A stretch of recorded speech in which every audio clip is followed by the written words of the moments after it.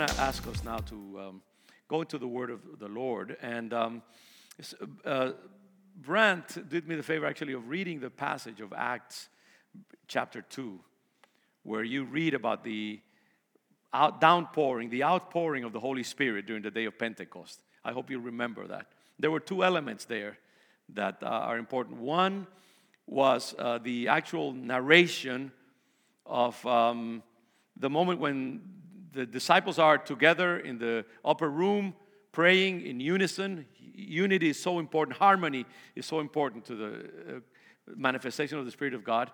The Holy Spirit comes down. Tongues of fire, like little flames, are on top of the heads of each of the individuals.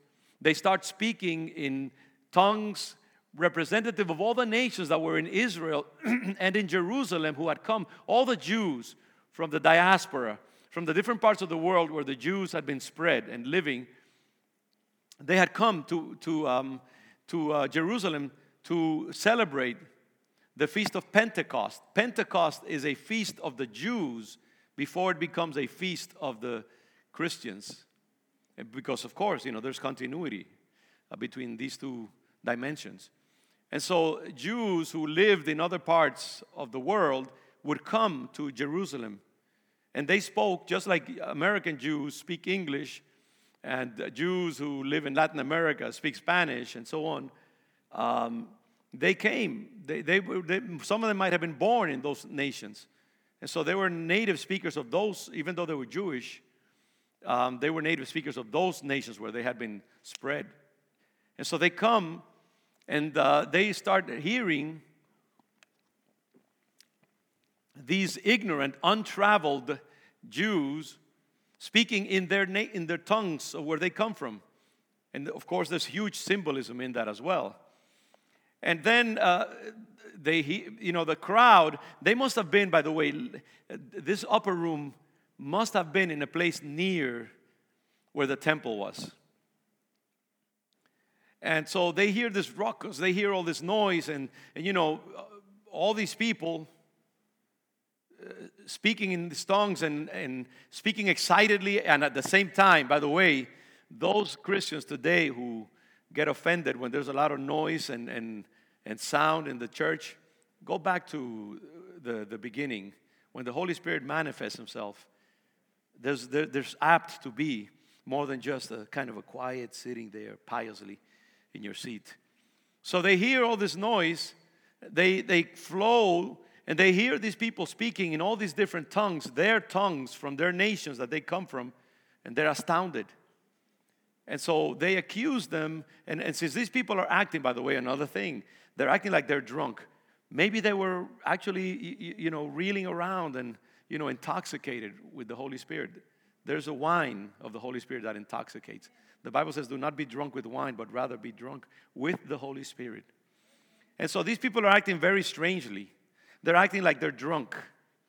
And they are accused of being drunk. And Peter gets up and addresses the crowd and takes the opportunity to preach the first sermon that was ever preached under the new rule of the Holy Spirit in the church and in the world. And Peter clarifies to them, no, we're not drunk. It's only 9 a.m. in the morning. I mean, there are some people who drink at 9 a.m. in the morning, by the way, but not generally. So Peter says, hey, it's only 9 a.m. in the morning. We can't be drunk. This is the Holy Spirit that God promised. And he makes a reference to Joel, of course. Because, these passages are intertwined in amazing sorts of ways. And I hope that you'll see this interaction. So Peter says, no, this is what the prophet Joel, a Jewish prophet, a prophet of Israel, because Christianity is ultimately it is a Jewish religion, by the way. We are Jews who believe in Jesus as our Messiah, actually. We're spiritual Jews. Actually, in a way, forgive me if any Jewish person is listening to me, we are the real Jews in the sense that we believe in our Messiah. And any Jew who wants to believe in the Messiah will then be a really complete Jew. Okay? We don't pretend to replace the Jews. They have their own dignity, of course. But, until the Jews believe in Jesus as their Messiah, they will be half completed. Long story there. Anyway, So Peter clarifies that. And I want you to bear that scripture in mind for a moment. So these two things, this reference to Joel, an ancient prophet, and saying, no, what you are seeing now is the fulfillment of that ancient prophecy that was uttered hundreds of years ago. And this outpouring of the Holy Spirit, these two things are very important. And I will go from there. There's another passage which I want to connect briefly about the rebuilding of the temple. I want you to go to Ezra briefly, chapter 3, verse 10 and on, because I want to connect. This is one of the most complicated sermons I have ever preached, by the way. It is so complicated that I myself am not sure what I'll be preaching. I won't understand it completely yet. But if you bear with me, I think this sermon has a prophetic value that goes beyond just the people who are here, those of you who are watching. I want to declare it in a sort of prophetic way for the objective value that it may have beyond this moment. And so, in the book of Ezra, it's one of those little books after 2nd Chronicles. In verse 10, we are brought into another historical moment in the life of Israel where the Jews are beginning to return after the Babylonian exile to Jerusalem. And when the Babylonians invaded Jerusalem hundreds of years before Christ, they destroyed the temple. The Jews were dispersed, and they spent 70 years in captivity in other lands before they were allowed to come back to Jerusalem. When they come back to Jerusalem, little groups like you, by the way, not all the Jews came back after the dispersion. Only a small group came back. It was not the Jerusalem that they knew before the exile. When they come back, it's just a small remnant of Jews who come back to a destroyed city. And after a while, they start rebuilding the temple. It took a long time. Some Jews came back, and then it took a while to rebuild that destroyed temple. They knew where it was because the foundations were there, but that's all that was left. It had been destroyed. So they start rebuilding the temple because God had asked them. They needed to do that. How would they worship the Lord? They couldn't just, you see, this is the thing that, they could have said, well, there's a new time. Let's not worry about the rebuilding of the temple. And, the Lord is everywhere, and we can worship the Lord anywhere. He's here. Let's worship Him right inside the foundations. No, they wanted to rebuild the temple.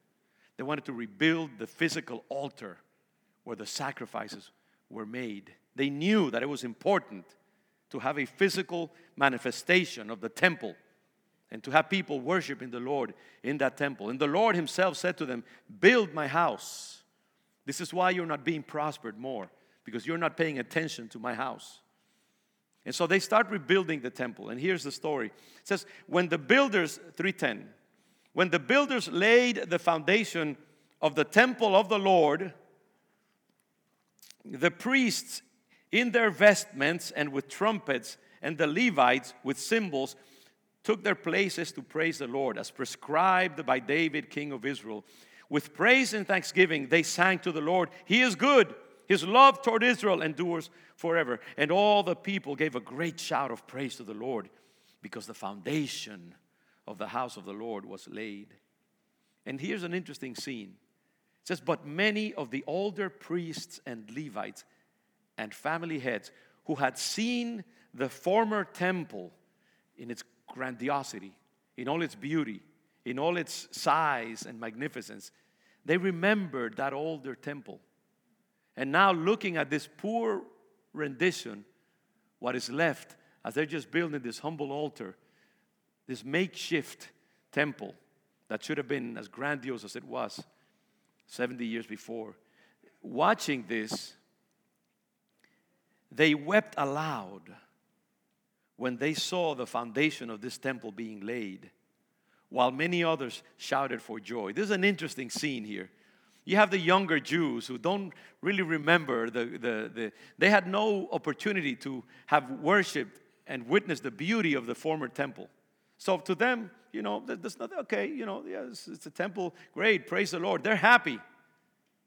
But the older people who knew of the greatness of the original temple and were comparing it to this remnant, this makeshift temple, they wept because they compared one thing with the other. And an interesting scene ensues, which says you have people weeping aloud when they see the foundation of the temple being laid, while many others shouted for joy. And it says in verse 13, no one could distinguish the sound of the, I'm reading from the NIV, I think this is KJV, and that's fine. No one could distinguish the sound of the shouts of joy from the sound of weeping, because the people made so much noise, and the sound was heard far away. You know, this passage, it stuck in my brain this morning as I was doing this reflection, because you know, there is this return which is so much humbler than the original. And so here we are this morning. Those of us who have seen this temple 12 weeks ago, when it is full of chairs, and look at us this morning. It is a poor rendition, physically speaking, of the original. We have 4 chairs here, 2 chairs there. You know, this vast space, relatively vast, is somewhat empty this morning. We're wearing masks. I am grieved by seeing us this way, but I'm also joyful. I also celebrate the fact that we are here. But this mixture of emotions, amen, if you want to clap, do that. Do feel that way. That's all right. But there's a mixture of emotions. And I'm going someplace here. I'm going somewhere. Okay? We have been away for a while, just like the Jews were away for a while. We are now returning, and we are returning to a reduced reality, a much impoverished version of what we should be. And by the way, there's another element. That's why I say this is a complicated sermon. Because the Jews were living that reality of an impoverished return and a temple because of their own disobedience. Now, those younger people who were there, they couldn't have been alive because it's 70 years afterwards. But they're suffering the consequences of the sins of their fathers. I believe that the church of Jesus Christ in our time is part of, right now we are humiliated. The church of Jesus Christ is not relevant in our time. We are also living a reduced reality. We had to practically force the governor's hand, whom I respect, and I have the highest affection for him. I think he's a good man. But we had to exercise a little bit of pressure so that the church would be considered an essential institution, an essential service. A lot of other places were considered essential. Marijuana shops, abortion clinics. But the church was not deemed essential. And so we were closed for a good while. And reluctantly, they have allowed us to return. Just as the king, Cyrus, and other kings allowed the Jews to return. We have this civil authority that controls how we worship and when we can open our doors. And I respect the civil authorities, but that's not the way it should be. And neither should the church find itself in a situation where we are so reduced and so impoverished. We don't have the power, let us say that. We do not have even the spiritual power to face this virus the way that it should be faced. That's why I have such a difficult time struggling in my spirit with all this stuff. Because, you know, it should be different. And that's why we need to ask the Holy Spirit, Father, free us from captivity. Free us from the limitations that we are facing. This is part of the sin of the church itself. The church, we need to ask the Lord to purify, cleanse us so that we might be fit for His Spirit to be poured upon us in the way that it needs to be poured. There was a time when the church could allow itself a certain level of freedom in how we consider God's holiness. But as things get more serious, the demands get more serious. As our expectations grow of a visitation of the Holy Spirit in unprecedented ways, we also need to sanctify ourselves in unprecedented ways. We have entered into adulthood. Humanity has entered into adulthood now in our time with this COVID thing. I believe that it is a new way of God dealing with humanity. And the stakes have grown higher and more potentially costly. If humanity does not repent after these very gentle touchings of God upon it, because this is a gentle touch, you have not seen the wrath of God, how it can manifest itself. There is a warning. COVID-19 is a warning. It is a little slap on the hand. Many more serious things. God has a lot more serious things in His bag of tricks. And so we are asking, Lord, have mercy, sanctify us, prepare us, because we want the real thing. You know, we want the golden ticket. You know, in America's Got Talent, I don't know if they have it in America, but I know in England has talent or something like that. You know, when you perform really well, and you got the real award is a golden ticket. You don't have to keep competing with others. You go straight to the finals. Or the semifinals, I'm not sure, but you know, one of those. You skipped over the line. Well, I've told the Lord, I've always been holding out for the golden ticket. I tell you, I'm not interested in these partial manifestations of the Holy Spirit that we have seen until now. I may be arrogant, and I've asked the Lord, Father, free me from presumption. But I am not interested. Forgive me, Lord, if I am saying something that doesn't please you. It's just that I believe so much in the power of the Lord that I am not content with, potato chips. I want the real French fry, cut and peeled at home and fried right in front of me. I want the real thing.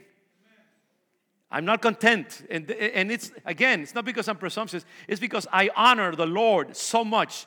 And I believe so much in the paradigms that His Word establishes. I'm not content with little simulacros, little pretending to play house, while the real manifestation of the Holy Spirit is withheld from us. So I'm holding on, but it requires an extraordinary sense of complete yielding, cleansing, and consecration. I say that with fear and trembling because I know what I'm saying. But this is the time for that to happen. This is the time for that to happen. So let me go on. I'm not even finished. I'm not even started yet. So forgive me, because as I say, it's a complicated sermon. I spent the whole week saying, Lord, help me to do justice to the significance of reopening a church on Pentecost Day and what we feel you want to do.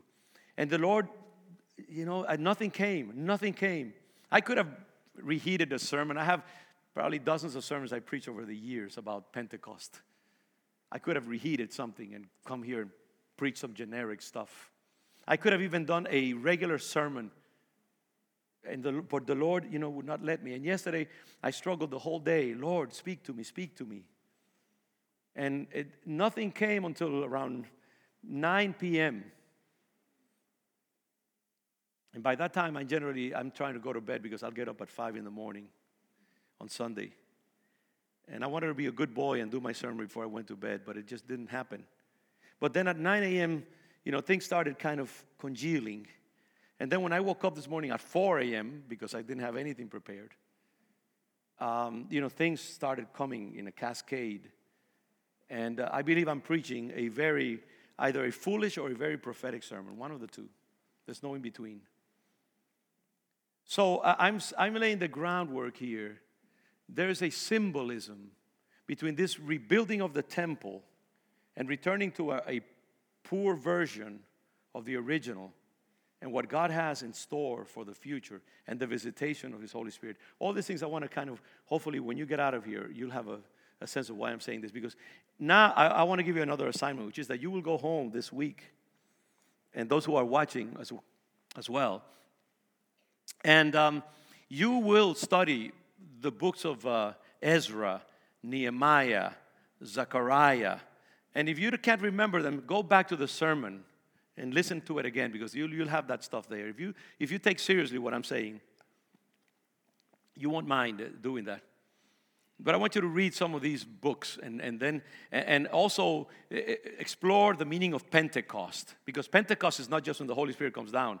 Pentecost is related to the fruits, the celebration of the first fruits and the Feast of Weeks, and it's also related to the Passover and Easter, and there's a connection between all of these different things to the day today. So you want to learn about these things. Look it up in Wikipedia.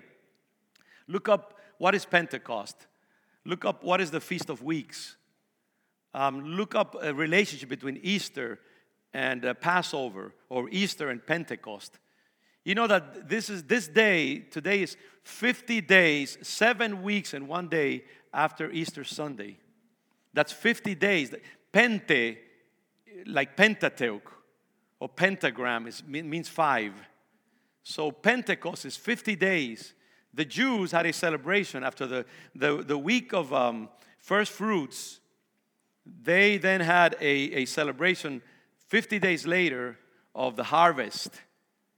And also, it was the day where supposedly the law was delivered to the Jews as well. So Pentecost is 50 days after Easter Sunday, after the resurrection.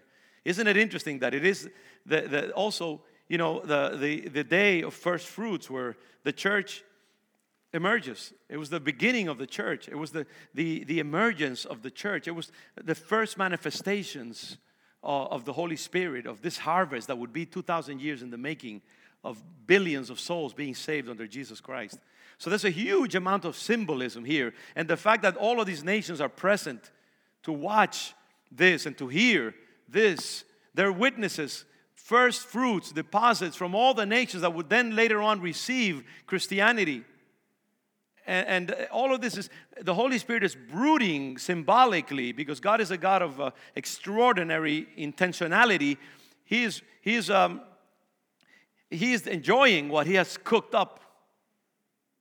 And He's, as a great artist, He's into the details. Everything has meaning. Every word, every symbol, every figure, sequence a symbol, silence a symbol. Everything has meaning and intentionality. And so, as we reopen our temple today in this humble way, it reminds me of the reconstruction of that Jewish temple in the book of Ezra and Zechariah after its destruction by the Babylonians. In this case, it's been COVID-19. There has been devastation and so on. But we come back, like those Jews, to a smaller temple, in a sense, to an impoverished expression. We are smaller, a poorer version of how things were back in March, when we closed down our church after that March 15 service, which I remember very well. I will never forget it, March 15. Some of you may have been here, you may not remember it. But it's really 12 weeks ago. And do you remember how we closed that service? I remember well. I remember 2 things in that service. Actually, and the night before, it was a Saturday night. Is that Odelisa? Is Odelisa here? Yeah, I think I saw her. And these days, you never know who's who. But I think I saw Odelisa here at one point. Yeah. We went to the banquet of Lazos de Amor that night. And there was a spirit of sadness, because we knew that a storm was coming. And the attendance was greatly reduced that night. And Odelisa, I wish you were listening to this, because I take my hat off to you that you dared to have that banquet that Saturday night. You gave one of those expressions of your faith and your warlike spirit there. And, it was reduced attendance. And I'm sure a lot of people must have thought that we were being irresponsible to have that service that night there. Because already the cloud of COVID was hovering over our reality. Yes, you can hear the other part that you didn't hear earlier. But there was a sense of imminence, an ominous feeling in the air. And we were there, but with a certain amount, we're in a hurry to get out of there. And then we came here to church on Sunday, and the church is about half full, maybe. There was actually a couple of hundred people, because people accused me of admitting that there was more than 200, something like that. I think there was something about 200 at that time. Anyway, as always, I made the mistake of announcing publicly, we have just a tiny little bit more than 200. And I was, castigated because of that. But, we were almost having an illicit meeting. And I know some of you may have felt that, maybe we shouldn't be here. And we left in a hurry again. Why am I emphasizing this thing of being in a hurry? Because again, do you see how there's a connection between leaving in a hurry and leaving as a storm is breaking out and something is happening that is big, and how the Jews left Egypt right at that moment when that last plague of the primogenitos, the firstborns of Egypt, all these plagues. And the Jews had to leave in a hurry. They didn't have time to cook bread with the way that it's done, bake it with the leaven. That's why the Jews eat unleavened bread during Passover. They had to just walk out with the clothes on their back. God didn't give them too much. They left in a hurry. And there's a connection hovering in my spirit. And by the way, as I said earlier, I will be either making a fool of myself, or I will be preaching the most prophetic sermon that I have ever preached. And it's just one of the two. There's a connection in my spirit between three events. Three events. And by the way, I do not regret having celebrated that Sunday service. I think when a lion walks away from its attackers, he doesn't just turn around, turn tail, and run. He will retreat with reluctance. And I believe that when the church closes down its doors, it should do it with reluctance. It should not do it too quickly. It should express a certain level of courage and of dignity. An army does not retreat haphazardly. It retreats in order. And the Church of Jesus Christ has a dignity that it must assign to itself, even as it retreats. Even as it takes care of itself, even as it respects authority. Because the church is not a normal institution. And because we subscribe to values and principles that are not human or temporal. And we should behave in a certain way. And so I'm glad that we left. We didn't leave immediately. We left because we had to, and reluctantly. And there's a connection in my spirit between three events, and please bear with me. Number one, today is Pentecost Sunday. As I said before, we celebrate the outpouring of the Holy Spirit on the day of Pentecost more than 2,000 years ago. So there's one connection, one. And I invite you to explore these things, because what came was a cascade of associations this morning to me. So one connection, Pentecost Sunday. Number two, we are also celebrating the reopening of our church here in Massachusetts and of churches all over the United States. We chose it today. We have to open today, the 31st, Pentecost Sunday. There was a meaning. I mean, there's a lot of prophetic spirits who see meaning in this 31st Pentecost Sunday, what God is going to bring forth in humanity and the reopening of our churches. The feeling that churches should not have been closed on Pentecost Sunday. And so there's a second connection. So number one, we have this reopening of our church, the Pentecost Sunday, the reopening of our church under humble, reduced circumstances, just as the return of the Jews.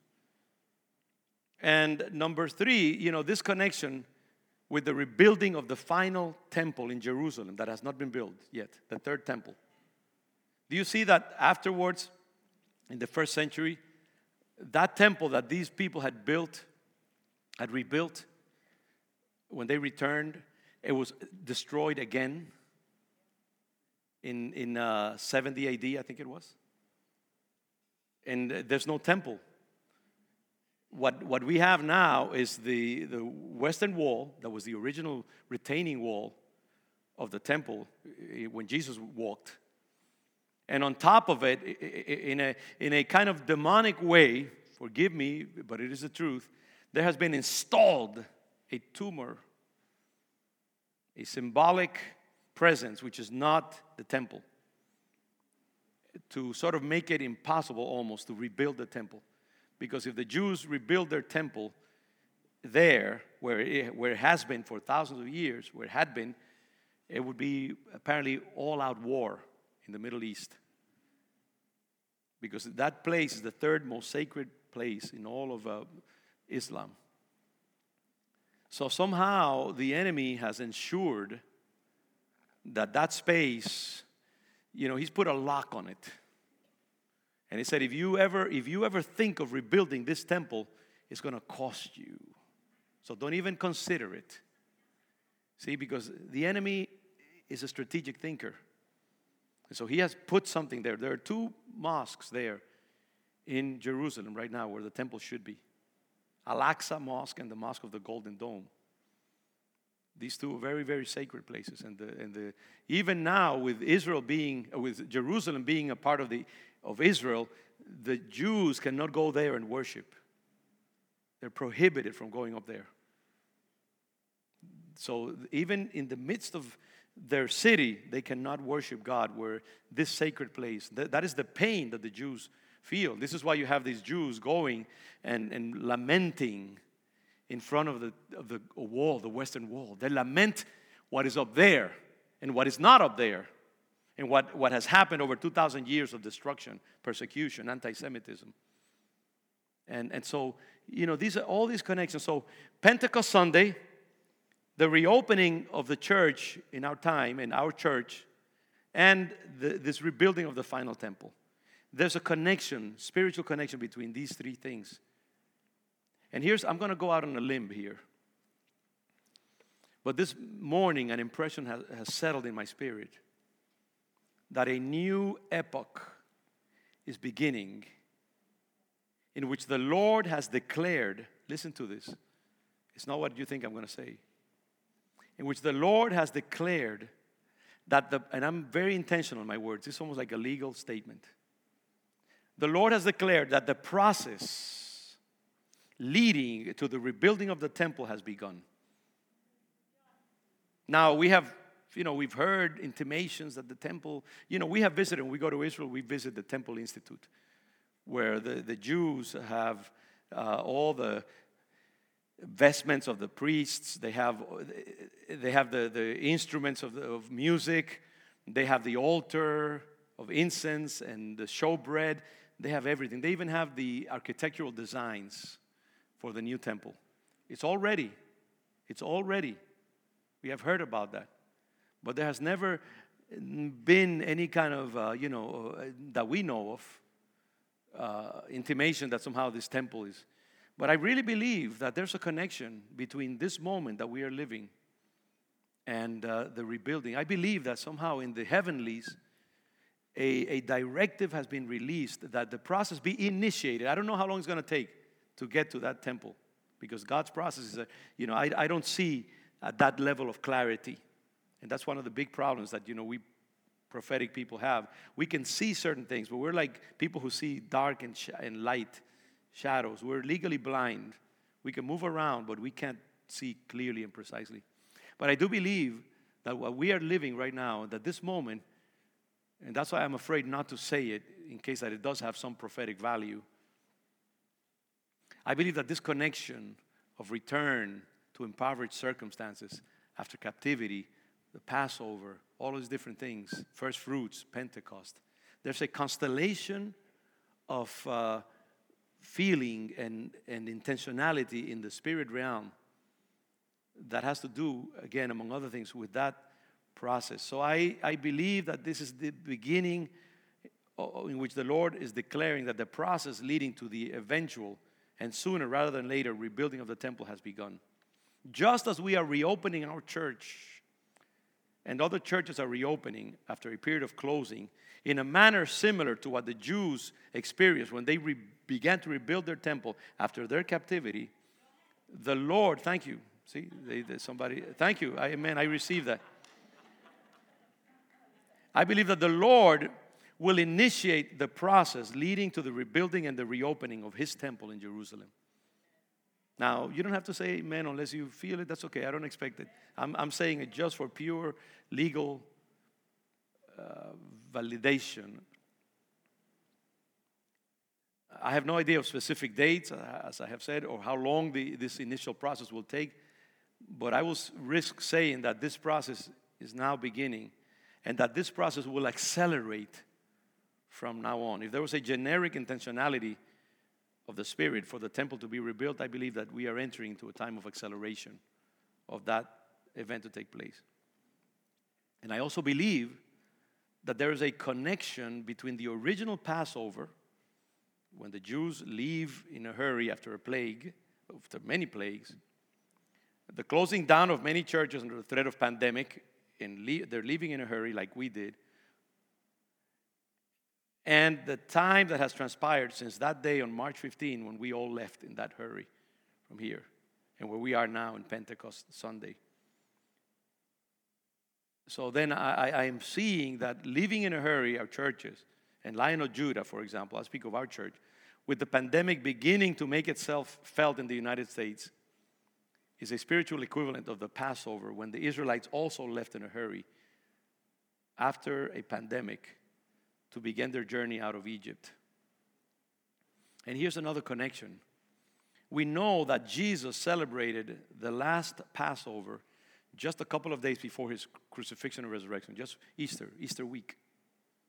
It might have been on a Thursday or a Wednesday, because he was arrested and crucified on that Friday, just after He celebrated Passover. Which, by the way, La Santa Cena, this Lord's Supper that we celebrate, is the Passover that Jesus celebrated with His disciples. It was a Passover dinner, Seder. And then 3 days later, He would be resurrected on Easter Sunday. And then 50 days later, Pentecost, 50 days later, is the downpour, first fruits of the Holy Spirit, and the initiation of a new era of harvest, spiritual harvest in the world. Now, if you don't know too much, as I've said, about the connections between the Jewish calendar and the day of Pentecost, then much of what I'm saying will not make sense to you. I generally don't speak about these things. I'm not a heavy preacher on, Jewish symbolism and all this stuff. I believe in it. And why do you think we call this place Congregation Lion of Judah? Because I've always felt in my spirit that that's the name. Our church has an intimate connection with Israel, which has only recently become accelerated as we have begun to travel to Israel yearly. And by the way, if you want to come next year in February, I offer you an invitation right now, okay? But things have accelerated in that sense as well, because God is a God of intentionality. You see, I live half of the time in this prophetic days, and I don't often know when God is going to activate something, but I do know the sequence. I don't know the exact chronology, but I do know sequences. And this church, in calling itself congregation, why did we call ourselves congregation and not church? We could have called this church Lion of Judah Church. We call it congregation. We say congregation Lion of Judah because Jewish churches and synagogues call themselves often congregations. And congregation is the word of the Old Testament. So the Holy Spirit, encoded in the name of this church, this intimate connection with Israel. Congregation, Lion of Judah. And so I believe that all this stuff is flowing together. So even though I don't preach about this often, my spirit is continually brooding about these things. And there's a source of agony there that I can't exaggerate to you. So I urge you during the next few days as a congregation to study these matters. Read the book of Joel, read the book of Zechariah, of Ezra and Nehemiah. Read about the events leading to the rebuilding of the temple after its destruction by the Babylonians. Read about the original events of the Passover in the book of Exodus. And clarify in your own mind the connection between the Passover, Easter, and the day of Pentecost. And then try to translate it to our time. Now, I've said a lot there, but if you think it's important, then go to the sermon. It will come out, what, Wednesday maybe, Brent? Shout out, by Wednesday we should have it recorded. Okay? So if you care enough about these things and you feel that this is not a fool, making a fool of himself publicly, then take time to go back and read these things and study them. Because this is the moment when God wants me and you to become more cognizant of these things. This is the moment that we are living. And I'm finishing now. As I say, I don't have absolute precision or clarity about what I'm sharing with you right now. I'm just uttering these things. If I would have been a better man, I wouldn't have taken notes, by the way. But I'm sometimes, because this should have been preached in the spontaneity of prophetic unction. But I have to confess that I didn't trust myself to be able to. Already, there was enough of a risk, and I wanted to make sure that I had clarity before you.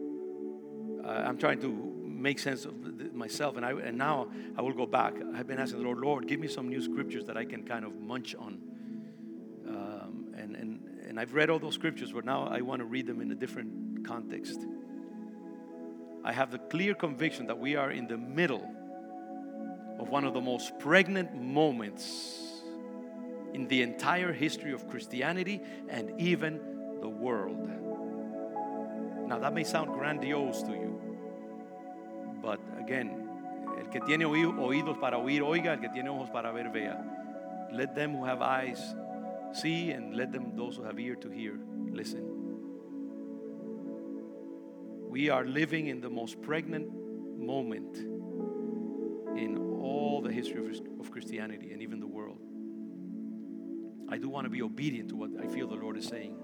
And by the way, if I am mistaken, then my words are recorded. And we will be able to confirm one way or another in the future whether I was hearing from the Lord or not.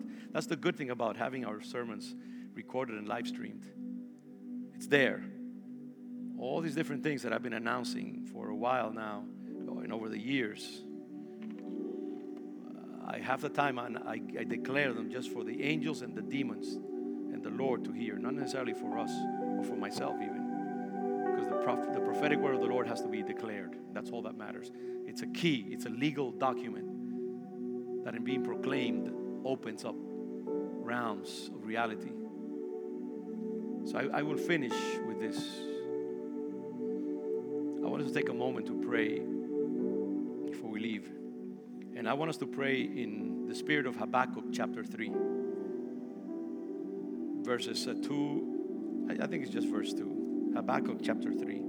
Because that's another scripture that has been rooting in my spirit for the longest time during this time of COVID-19. Because Habakkuk preaches in a time of imminent destruction as well. And the Lord speaks to him. Habakkuk chapter 3. Let's begin with verse 1. A prayer of Habakkuk the prophet on Shigionoth. Lord, I have heard of your fame. I stand in awe of your deeds, Lord. And here's this is what I want you to pay attention to. Repeat them in our day. Your deeds, the ones that we have heard of, the deeds that we have read of in the scriptures, the extraordinary, paradigmatic expressions of your spirit. We have heard about them. We have heard of your deeds. Now, Lord, repeat them in our day. That's what we want. We want a repetition of what the Lord has. The days of Elijah, we talk about and we sing about all these things. We don't even know what we're saying. These are the days of Elijah. Well, the church has to grow out of its baby fat now. I'm praying the Lord will accomplish the deeds that we have seen. I don't want facsimiles. I don't want reproductions. I don't want approximations. I don't want fabrications. I'm bold enough to believe that the God who did it once can do it again. And I will not be content with just the milk anymore.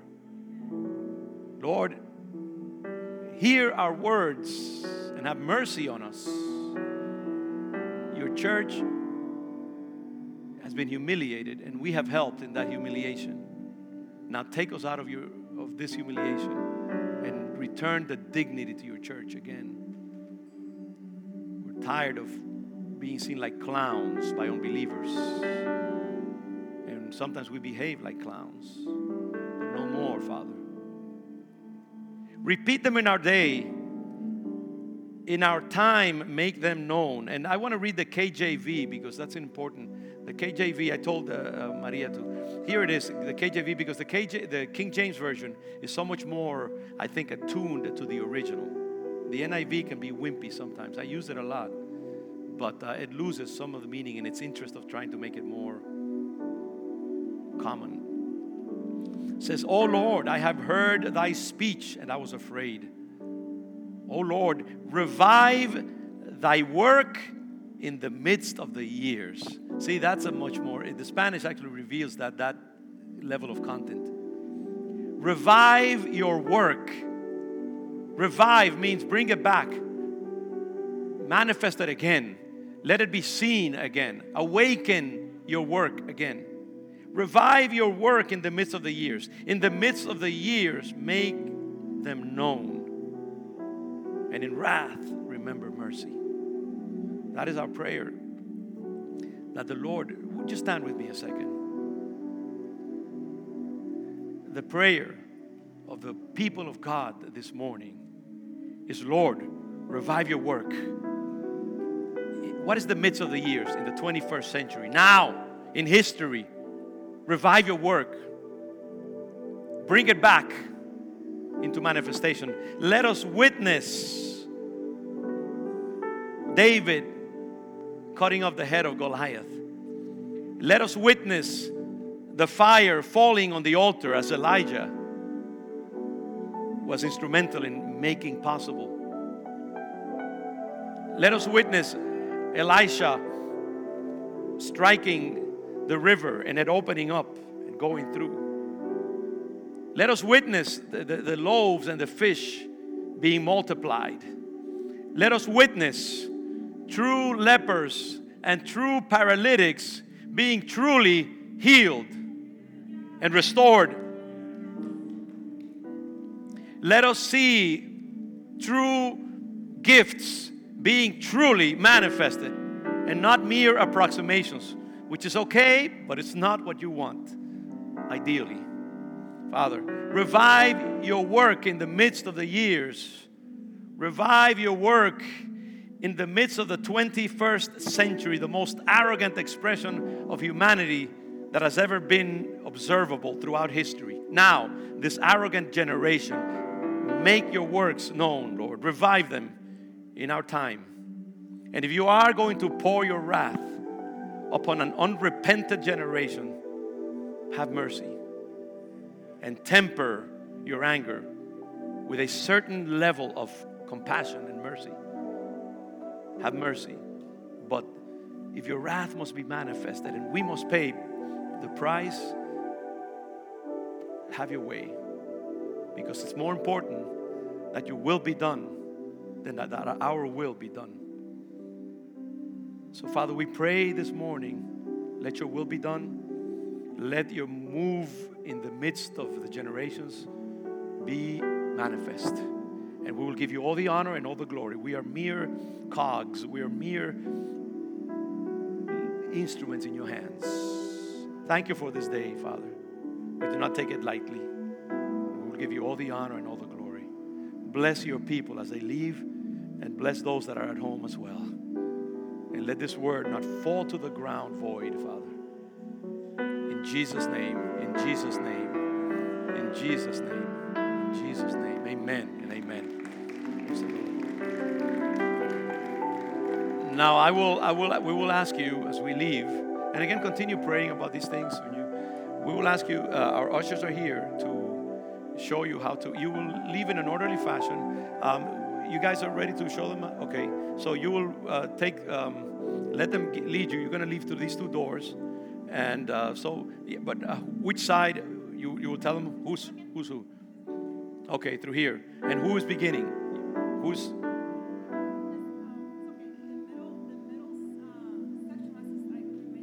Yeah. Okay, we're going to do the sides first. So if the middle groups from here, you can sit down for a second, and those on the sides stand. Thank you so much. This is part of this reality, this impoverished reality, okay? The idea is to keep 6 feet of distance. That's what we have promised the authorities, and so that's what we want to do. So guys, let's get a move on here. You tell them who is going to move where. And I'm sorry if I'm sounding a little bit too. So let's exercise some leadership here. Yeah, no. Let's just leave now. That's fine. Let's just start it. We thank the Lord. Lord, let your will be done. We worship you. So let's start leaving now. So we already exceeded our time significantly here. And let's begin now. Forgive me if I'm a little bit, but we've been working toward this for a while now. I bless you all. In Jesus' name, I bless you all. So come on, if you can stand. Fanny, también tú sales ahora, ven. And Jean and everybody else over here, this group. Thank you, and on that group there as well. Keeping your distance there so that, if you're part of a, thank you. All right, that's fine. Jean, go ahead. There's enough space now. There's enough distance. 6 feet of distance that you're supposed to keep. Yes, por ahora, vuelve a entrar ahorita entonces. Thank you. I bless you all. This is part of this whole thing. We're learning, okay? We're learning just as you are learning. And I thank the Lord.